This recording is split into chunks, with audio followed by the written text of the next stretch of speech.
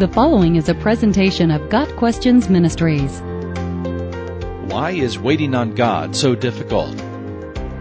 Waiting on God is not only difficult, sometimes it seems impossible.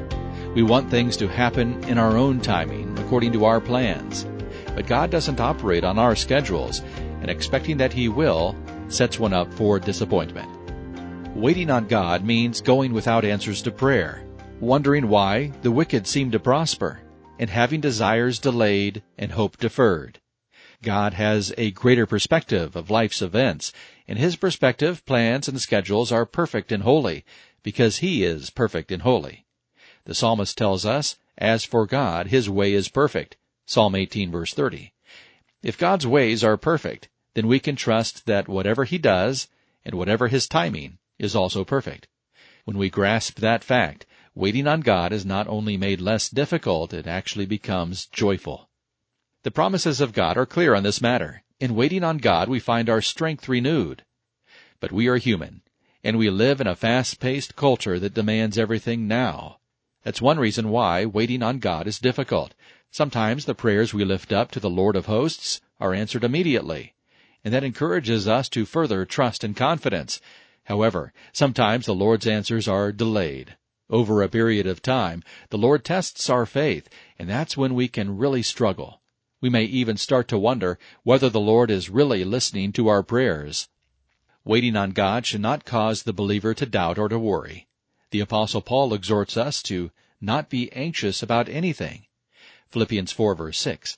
The King James Version translates this as the command to be careful for nothing. This means that we are not to be full of care over anything. We should be mindful of nothing that might cause concern, except to bring it to God in prayer. Anxiety in the believer suggests a lack of faith, and that grieves the Lord. Waiting on God can keep us out of trouble. Abraham had God's promise of a son, through whom the covenant would be fulfilled. Abraham and Sarah tried and waited, but they could have no child. Rather than waiting on God and His timing, they unwisely took matters into their own hands, and Ishmael was the result. One divine attribute that will enable us to patiently wait on God is His sovereignty. We can have complete confidence in His total, independent control over every creature, event, and circumstance at every moment in history.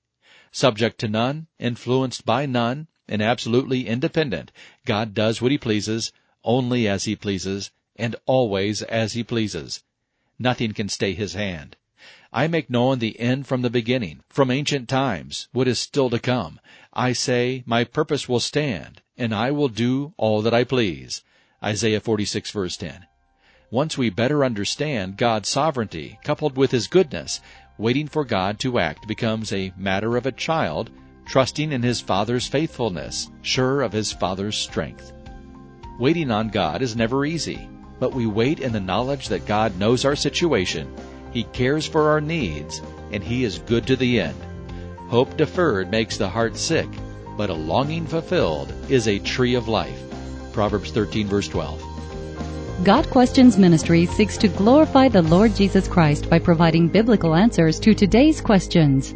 Online at GotQuestions.org.